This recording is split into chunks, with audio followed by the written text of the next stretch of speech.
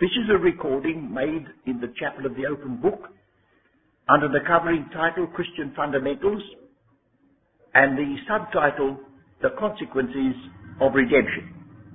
It is our custom in this meeting to read a portion of Scripture together, and if you care to join us in this, switch off for a time and read Romans the 8th chapter. Well now, this chapter which we've just read together is one that teems with wonderful teaching. The subject before us this evening is embedded in it. One of the consequences of redemption is liberty, because there is the other side of the story that sin and its companion death are associated with bondage. And redemption, in the first instance, sets a slave free. There are many other things that arise out of it, but if this doesn't take place, we haven't even started. And so the Apostle, writing, summing up this glorious teaching from Romans, the first chapter to the 8th chapter, he says, "We have not received the spirit of bondage again to fear, but we have received the spirit of adoption, placing us as firstborn in the family of faith, and we cry, as no slave was ever permitted, under the rabbinical rule, was never permitted to use the word Abba." The word Abba, Father, occurs in 3 passages in the Scriptures. One, in the record of the agony of our Saviour in the Garden of Gethsemane, when he said, "Abba, Father." One in Galatians, which is contrasting the status of a slave with a son. "We are no longer slaves but sons, and we cry, Abba, Father." And we have it here in Romans the 8th chapter, that we have not received the spirit of adoption, the spirit again to fear, but the spirit of adoption. And the spirit of adoption is balanced by the actual adoption which is yet to come. You notice, comes the second time in verse 23. "And not only they, but ourselves also, which have the first fruits of the Spirit, even we ourselves groan within ourselves, waiting for the adoption." Not waiting for the spirit of it, we've got that now, but waiting for the reality, that is to say, the redemption of our body. So there's that emphasis that we must be redeemed from the bondage of sin and death. There's another bondage that's mentioned in this same Romans the 8th chapter, if you look down verse 19 onwards. "For the earnest expectation of the creature waiteth for the manifestation of the sons of God. For the creature was made subject to vanity, not willingly, but by reason of him who hath subjected the same in hope, because the creature itself also shall be delivered from the bondage of corruption." So there's another bondage. Have we realized what a bondage we were in? We were in a bondage associated with a whole creation that's groaning and travailing together. And the redemptive work of Christ has set us free from the bondage of sin, broken its dominion, as Romans the 5th, 6th and 7th chapter indicates. It set us free from the bondage of corruption, although that will never be experienced in any sense of a fullness until we are made like unto his glorious body, and sets us free from fear, and sets us on the road to glory. So this evening, in this study, we are concentrating our attention upon the question of liberty. That the redemptive work of Christ has indeed set us free. If you'll turn the page back from Romans the 8th chapter, you'll see a very wonderful, very terrible expression that we have in verse 14 of chapter 7. "For we know that the law is spiritual." That's Paul speaking. "But I am carnal, sold under sin." Do you realize that? He's speaking of all the descendants of Adam. For our first father stood as the head of the race, and when he was expelled from the Garden of Eden, we all lost any place in it too. We were sold in that transaction. Sold under sin. And of course, the one who wrote that was aware of the many passages that are in the Old Testament where a person could be sold. Will you just look at two, or perhaps, yes, two I think will do it. Exodus the 20th chapter. Exodus the 22nd chapter, rather.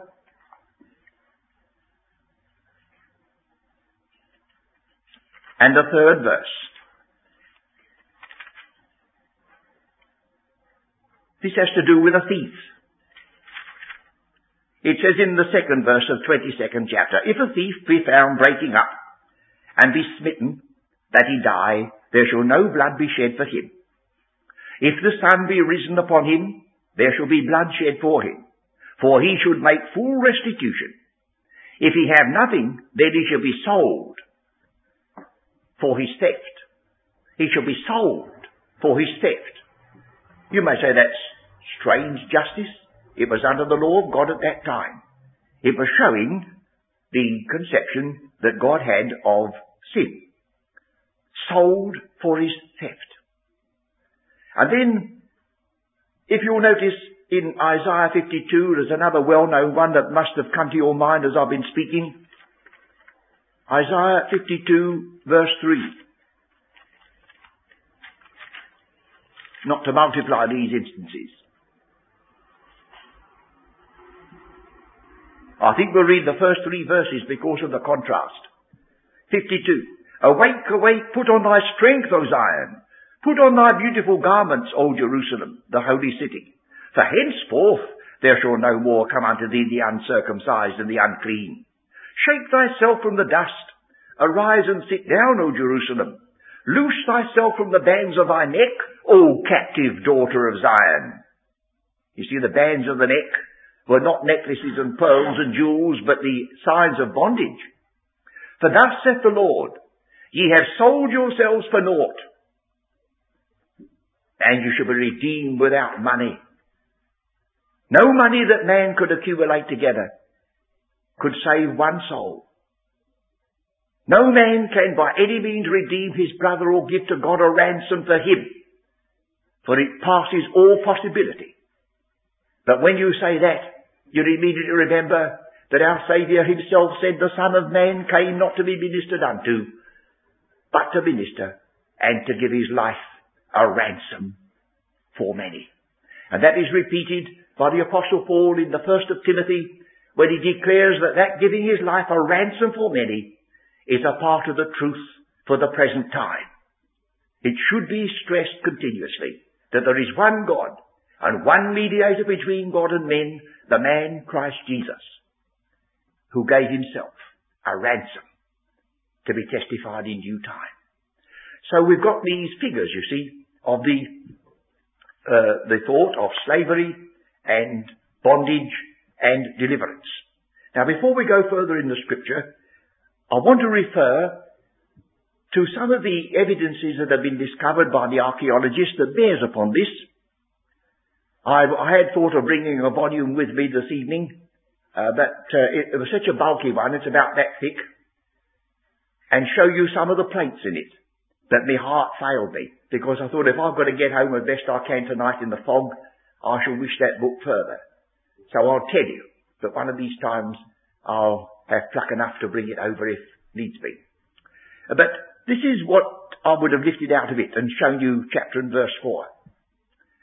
In the year 200 and 199 BC, that's the approximate date, we have a record that's inscribed in stone and still readable, which records the manumission, the setting free of a slave. And there was evidently a ritual, and there were certain set phrases. And we find in this setting free of the slave at that particular date these words, that the slave who came from a certain district which is named, who had a certain name which is given, was bought with a price. Now you see, that's a thrill, isn't it? You imagine yourself in the church, say at Corinth, where the apostle said, well, if you can get your freedom, well, take it, but if you can't get free, Don't forget you're the Lord's free men, although you're slaves. You imagine them reading that epistle for the first time that came to Corinth. He says, what? No, you're not. You're bought with a price.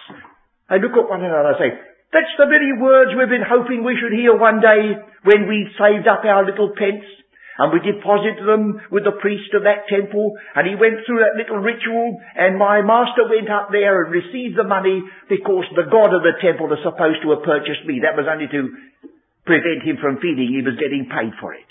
That was a ritual. Bought with a price. And then he would have said, well, even though I've never set free in this life, oh, hallelujah, I've already been set free by a ransom that's beyond anything that I could ever produce and pay.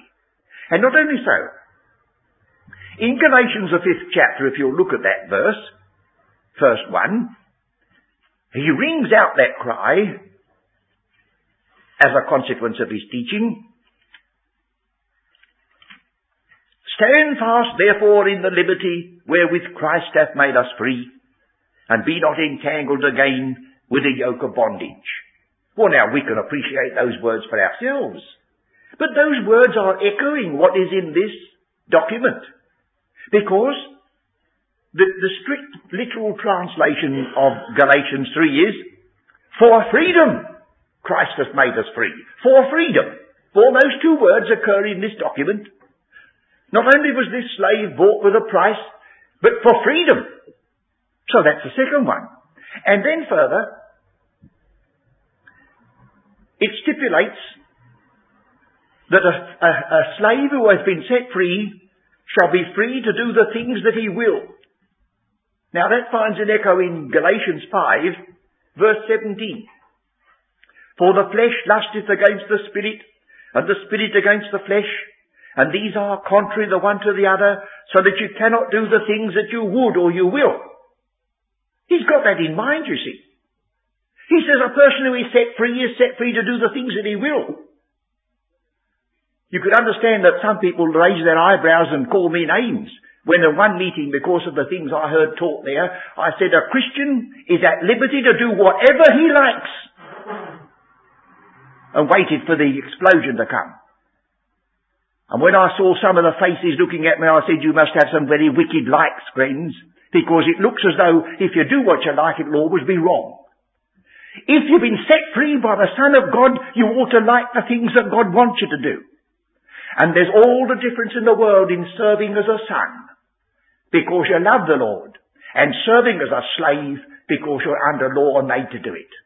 The apostle would not tolerate that. It was a son that he was dealing with, no longer a slave. So we have that. And then, another stipulation in this manumission, which we still can read, is that he must never be made a slave again. Once he's set free, he cannot be once more taken back and put into slavery. So, in Galatians 5 verse 1, be not entangled again with a yoke of bondage. Or, as he says in chapter 4, verse 8, howbeit then, when ye knew not God, ye did service unto them which by nature are no gods. But now, after that ye have known God, or rather are known of God, how turn ye again to the weak and beggarly elements, whereunto ye desire again to be in bondage? Ye observe days and months and times and years. I'm afraid of you, lest I bestowed upon you labour in vain. That was the condition. He said, you've been delivered from the bondage of the false service of these who are not gods at all, and listening to these Pharisees who've come down and intimidated you. You've simply exchanged one form of bondage for another, and Christ has died to set you free. Oh, I think we want to watch these things, friends. Then, of course, there is immediately the corrective which we must have in chapter 5, verse 13. For brethren, ye have been called unto liberty. Only, use not liberty for an occasion to the flesh, but by love. Now, we suffer a bit, you see. There's been a certain hesitation and a reticence on the part of the Authorized Version to put down the word slave, or to put down the word bondage. Do remember that the bulk of the passages where you read the word serve, it's to serve as a slave. When you read that our Saviour stooped to become a man and was found in the fashion of a man and the form of a servant, it was the form of a slave. When the apostle opened the epistle to the Romans and said, Paul, a servant of Jesus Christ, it wasn't that. He said, no, I'm going deeper than that. Paul, a bond slave of Jesus Christ. Because he knew that the one slavery which had gripped him had been released only to make him a slave of love. That's what he says here. Let me read it again. For brethren, ye have been called into liberty. Only use not liberty for an occasion of the flesh, but by love be in bondage one to another. And again you may remember in the epistle to the Romans, after he showed them the utter impossibility of anyone to obtain life or righteousness by the law, when it's all over, he comes back and says, well now, which one of the commandments are you going to break because you're not under the law, but you're under grace? But you said, you see, you can't do that until you're set free. Those poor wretches who are under the law, they never can keep it. You are the only ones who can. So when you go back to Romans the 8th chapter, if you look, I don't mean to say you read it without looking, but sometimes you have to have your attention drawn to it. He says in verse 3, for what the law could not do, it was weak through the flesh, God sending his own Son in the likeness of sinful flesh, and for sin condemned sin in the flesh, that the righteous requirements of the law might be fulfilled in us, who walk not after the flesh, but after the Spirit. There's the sort of anomaly. When you were under the law, you couldn't do it, and when you're no longer under the law, you can. So there must be distinguished between legalism and grace, liberty and license. Well, I think we must just come now to the scriptures themselves a bit more clearly with regard to this question.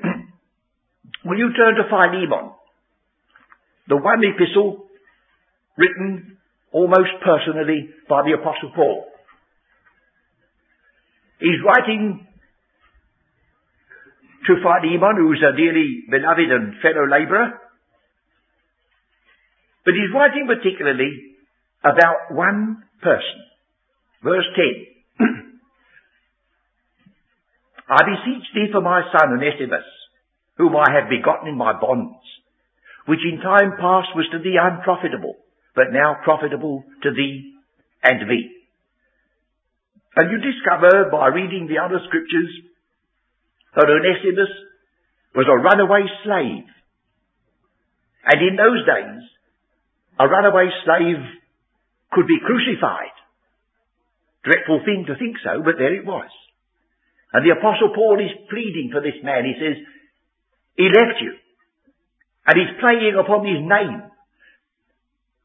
He said he was once Onesimus. He was unprofitable.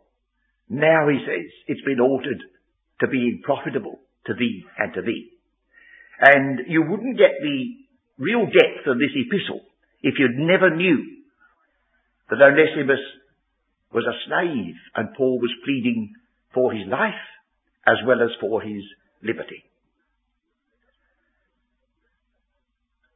As I've said earlier, many passages which are translated servant should be, at least mentally in your mind, retranslated slave. And in case it's news to anybody who is listening to this, the word that you want to look for in the Greek or in your concordance is doulos, D-O-U-L-O-S. And all the derivatives from it, because that's the noun. The verb would have that root in it, but it would have different endings. To serve as a slave. Well, you remember the great picture of Israel's redemption was from what? What land were they in when they needed to be redeemed by the Passover lamb? What is its title? Oh, you say it was called Egypt. Oh, that was the geographical name. But it had got a spiritual equivalent. It had got a moral title attached to it. Don't you know that the one name that's given to Egypt throughout the Old Testament is the house of bondage? The house of bondage. It comes over and over again. Delivered from the house of bondage. And there they were. Their lives were made bitter with that bondage, that brickmaking in that house of bondage. And when the Passover took place, it was to set those bond slaves free. Let my people go. Let them go. Set them free. Redemption didn't turn them into saints, because the moment they came under the sprinkled blood of the Passover lamb, they were a redeemed people. The Red Sea opened in front of them, a redeemed people. But when you get to see what they did in the wilderness, that even Aaron, who was the high priest, was quite willing to yield to the people and make them a golden calf and go back to Egypt. Or they need 40 years discipline in that wilderness before they could appreciate what holiness meant. But they come out, and they never went back again except in their own mind and wish they could. Redemption leads out, but it's the atoning work of Christ that leads in. And the atoning work of Christ is associated with access and acceptance, with washings and purgings and cleansings. Oh, there's a tremendous lot for a believer to know and understand after the slavery has been removed. He's been set free to serve. But what a lot of discipline, mistakes, misunderstandings, sufferings possibly, rebukes, disobedience being checked before he in any measure reaches to the pattern, if ever we do in this life. But there it is. Well, then you'll get the evidence that this particular word means, this particular word I'm speaking about, Dalos, means a slave by the contrast. Still looking at Galatians, because it's almost the classic epistle on this question of bond and free. Or I've said the words. Galatians 3:28. He says in verse 27, "For as many of you as have been baptized into Christ, have put on Christ." There, and whenever you read this in public, friends, never read it like this. Never read, "There is neither Jew nor Greek, there is not." No, that's not the meaning. This word is specifically the word there, in that place. You've been baptized into Christ, and there, where? In Christ, is neither Jew nor Greek. In Christ, there is neither bond nor free. In Christ, there's neither male nor female, but in this chapel, and those who are listening to this recording, there'll still be male and female, otherwise what's happened to us? Don't you see, it's in Christ this new position comes. Neither bond nor free. But my first point was to show you the alternative to this word, which is so often translated as servant, is the word free. Bond and free. And you can find many a passage, like in the book of the Revelation, the bond and the free. We've already considered in our reading in Romans the 8th chapter that there is such a thing not only as the bondage of sin, but there's the bondage of corruption.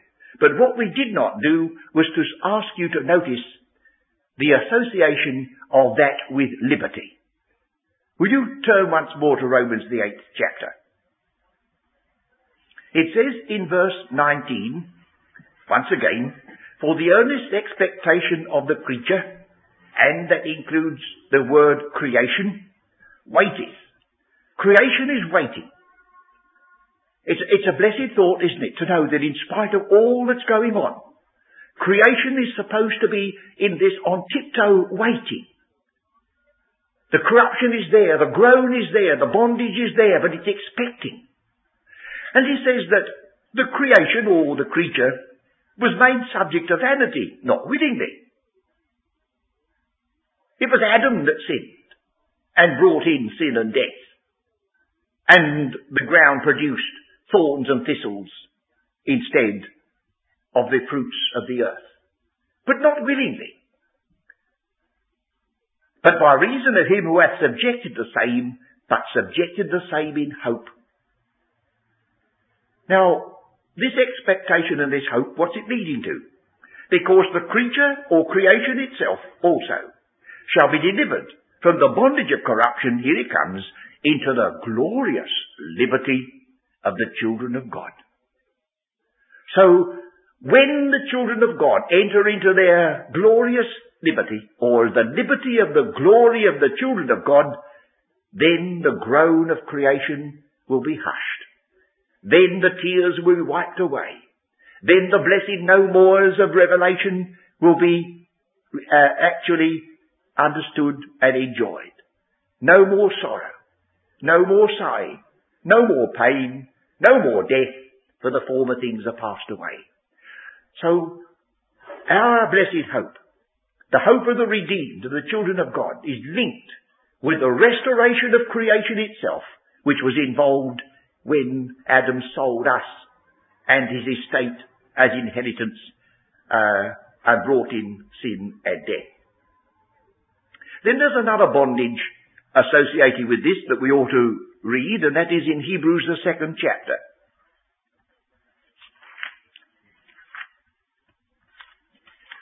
Hebrews the 2nd chapter.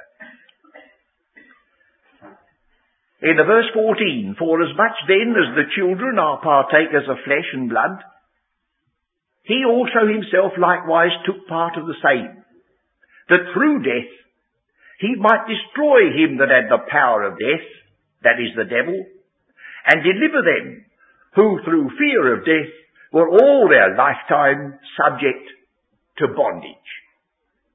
Well, there's a bondage, and it's a very real one. If anyone tells me that they haven't got the slightest fear of death, I should say, I think you're boasting. I think you're talking about things that you don't understand. It's a normal and right thing to consider death is an enemy. It says so in the book. It's never a friend. But if I know my Saviour voluntarily went through that death for me, then I can take the language of the psalmist and say, yea, though I walk through the valley of the shadow of death, I shall fear no evil, for thou art with me. I do not go alone. But it would be a natural thing to be fearing death if you had no Redeemer and Saviour. So, he delivers from corruption. He delivers from this bondage, the bondage of the very fear of death. He sets you free from these things. Or shall we look at one or two other passages where we have a bondage that alone can be touched by redemption? We'll go back to Romans again. Romans the 6th chapter, verse 19.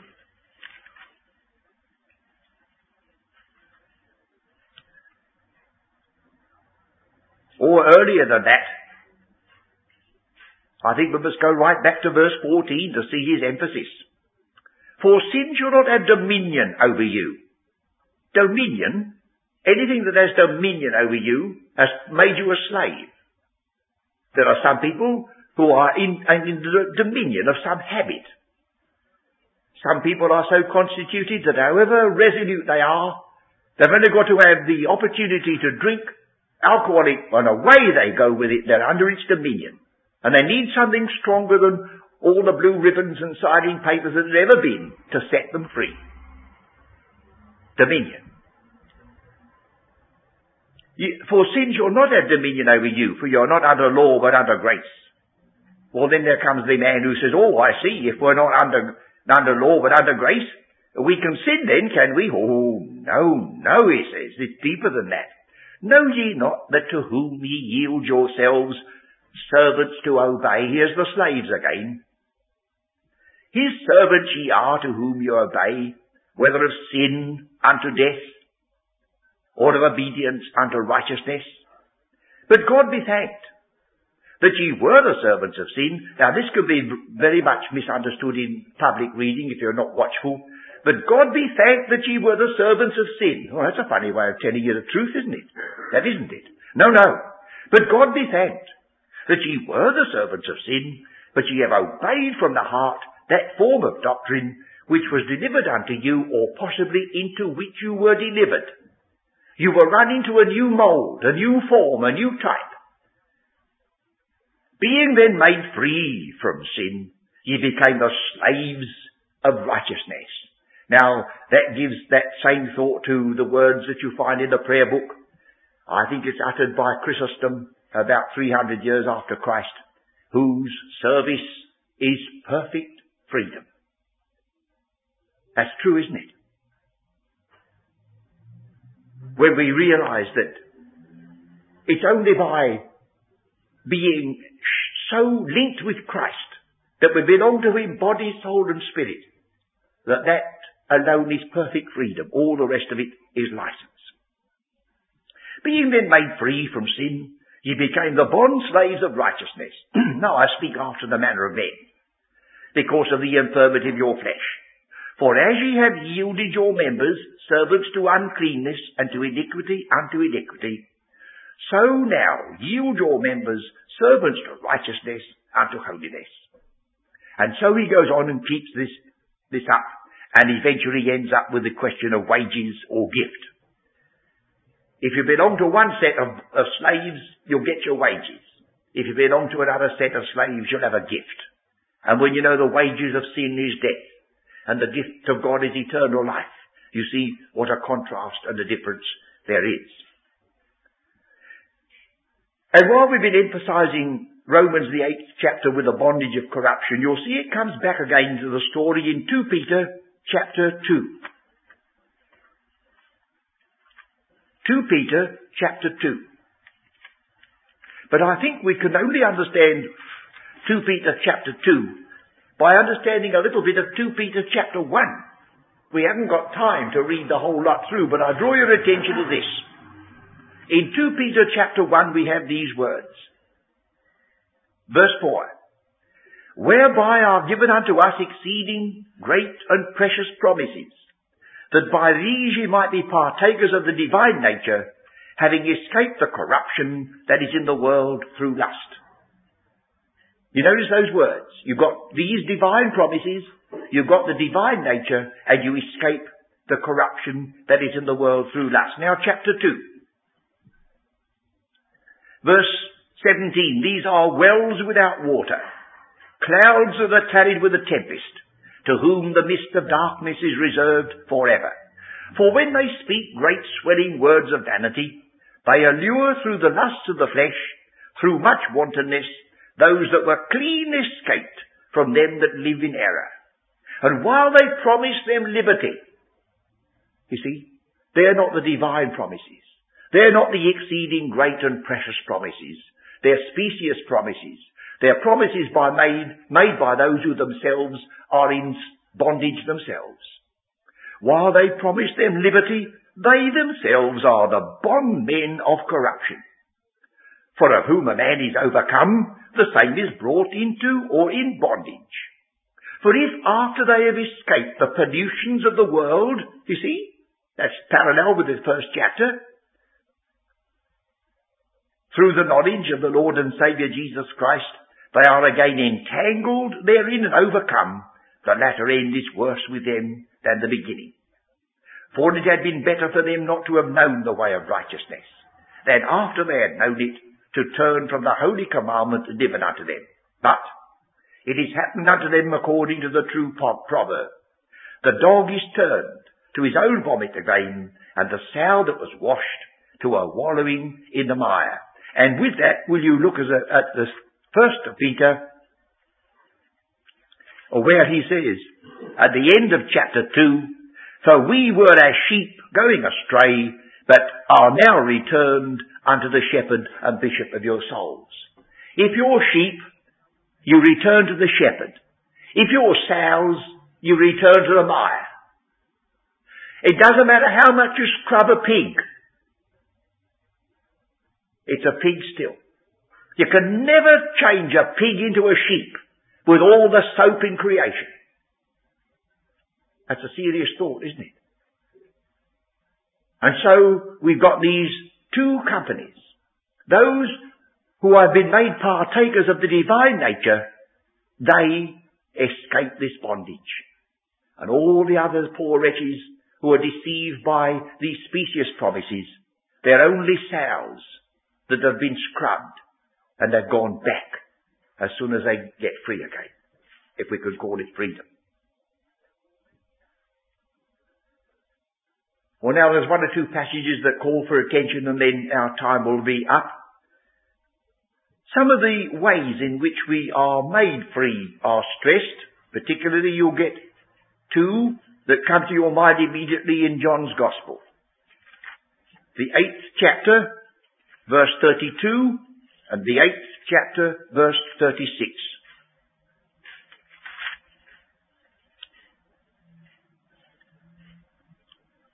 We're told that there were those who listened to him and some believed on him. Verse 31, then said Jesus to those Jews which believed on him, if you continue in my word, then are ye my disciples indeed, and ye shall know the truth, and the truth shall make you free.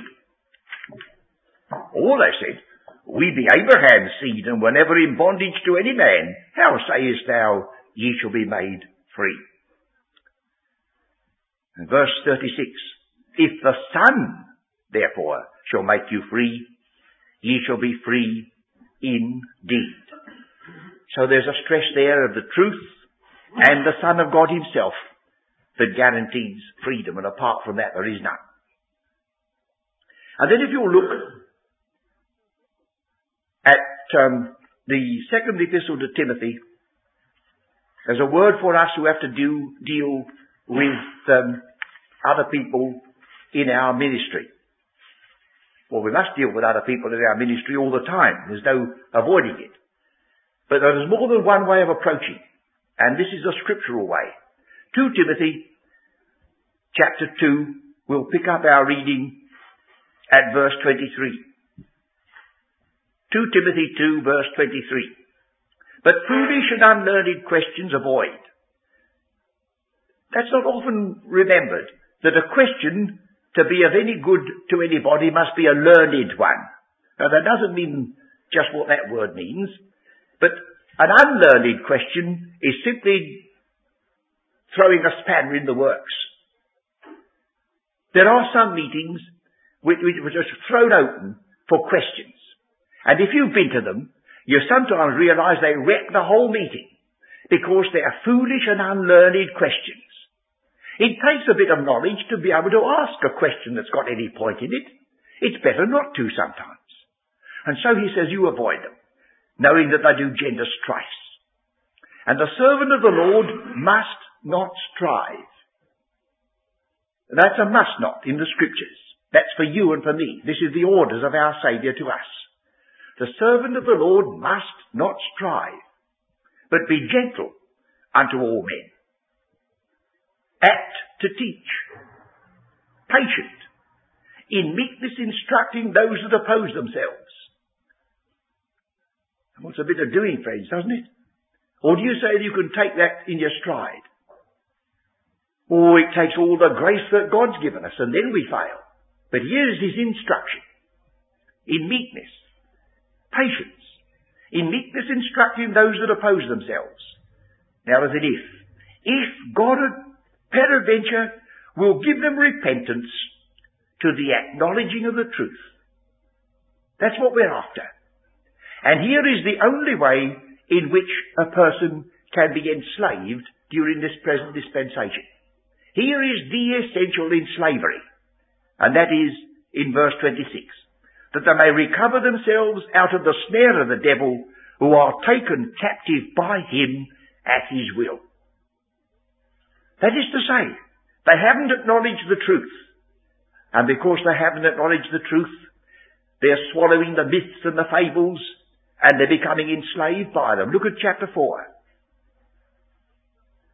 Verse 3, for the time will come when they will not endure sound doctrine, but after their own lusts shall they heap to themselves teachers having itching ears, and shall turn away their ears from the truth, and shall be turned unto fables or myths. Now they're in bondage, those people. And we're apt to go for them and call them names and deal with them harshly. But they're slaves, friends. And the Lord says to us, as he said to the children of Israel, when they had to deal with a stranger in their gates, he says, don't you ever forget, Israel, that you were bondmen in Egypt. Now you remember that when you're dealing with other bondmen. So we have the emphasis here on acknowledging the truth. There are some, as it says in verse 7 of chapter 3, who will be ever learning and never able to come to the knowledge of the truth. You must be prepared for that. But if only ones and twos here and there respond, what joy it is to see light dawn, to hear the shackles fall, to see the person stand erect as a child of God. And one of the things we must remember in this connection was perhaps forgotten by those who advocated the liberation of the slaves, physically and literally, in days gone by. One of the things you must remember when a person is set free by Christ, that he will not be a perfect believer straight off the next morning.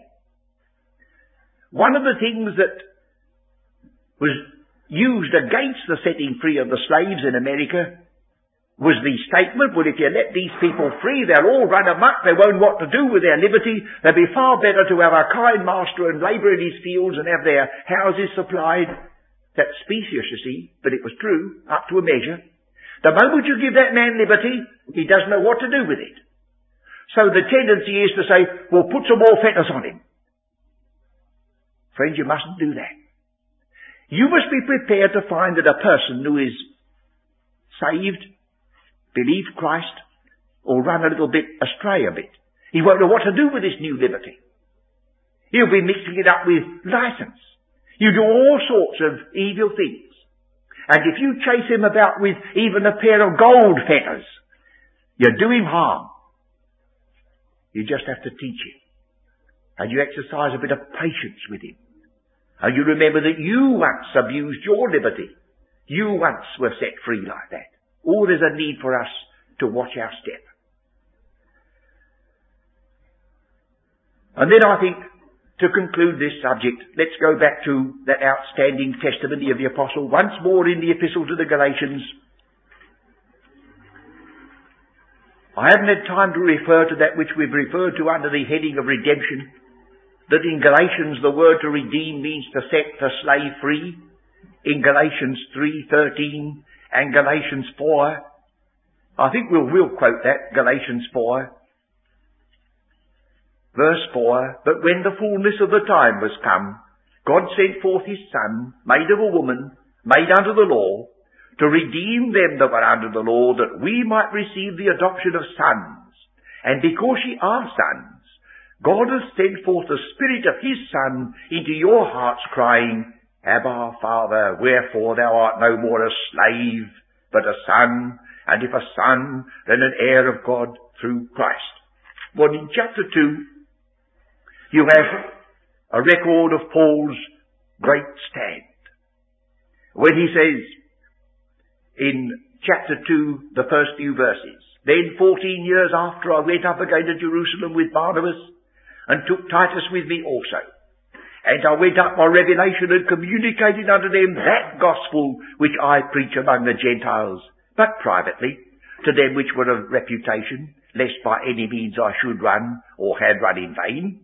But neither Titus, who was with me, being a Greek, was compelled to be circumcised, and that because of false brethren unawares brought in, who came in privity to spy out our liberty, which we have in Christ Jesus, that they might bring us into bondage. Isn't it extraordinary that some Christians, and these were Christians possibly, although they were false brethren, they'd taken the name of Christ and were called brethren, they couldn't tolerate the idea of a person being set free. He must belong to something. He must be dubbed with something. He must be chased about by something. Instead of seeing that this act of grace must be acknowledged. They came privily to spy out our liberty which we have in Christ Jesus, that they might bring us into bondage. Now here was his attitude.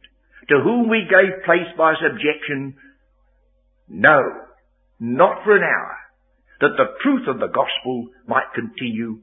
And the word continue there means to continue right through. Not merely continue, but continue right through to you. And blessed be God, it's continued right through to you tonight, through the stand of this man. He knew all the pitfalls. He knew all the arguments that have been raised. He could very easily have sided with those who came to spy out the liberty and say, oh, this is a dangerous doctrine. He had to meet it in the Epistle to the Romans. After he testified the full grace of God, he then said, what should we then say?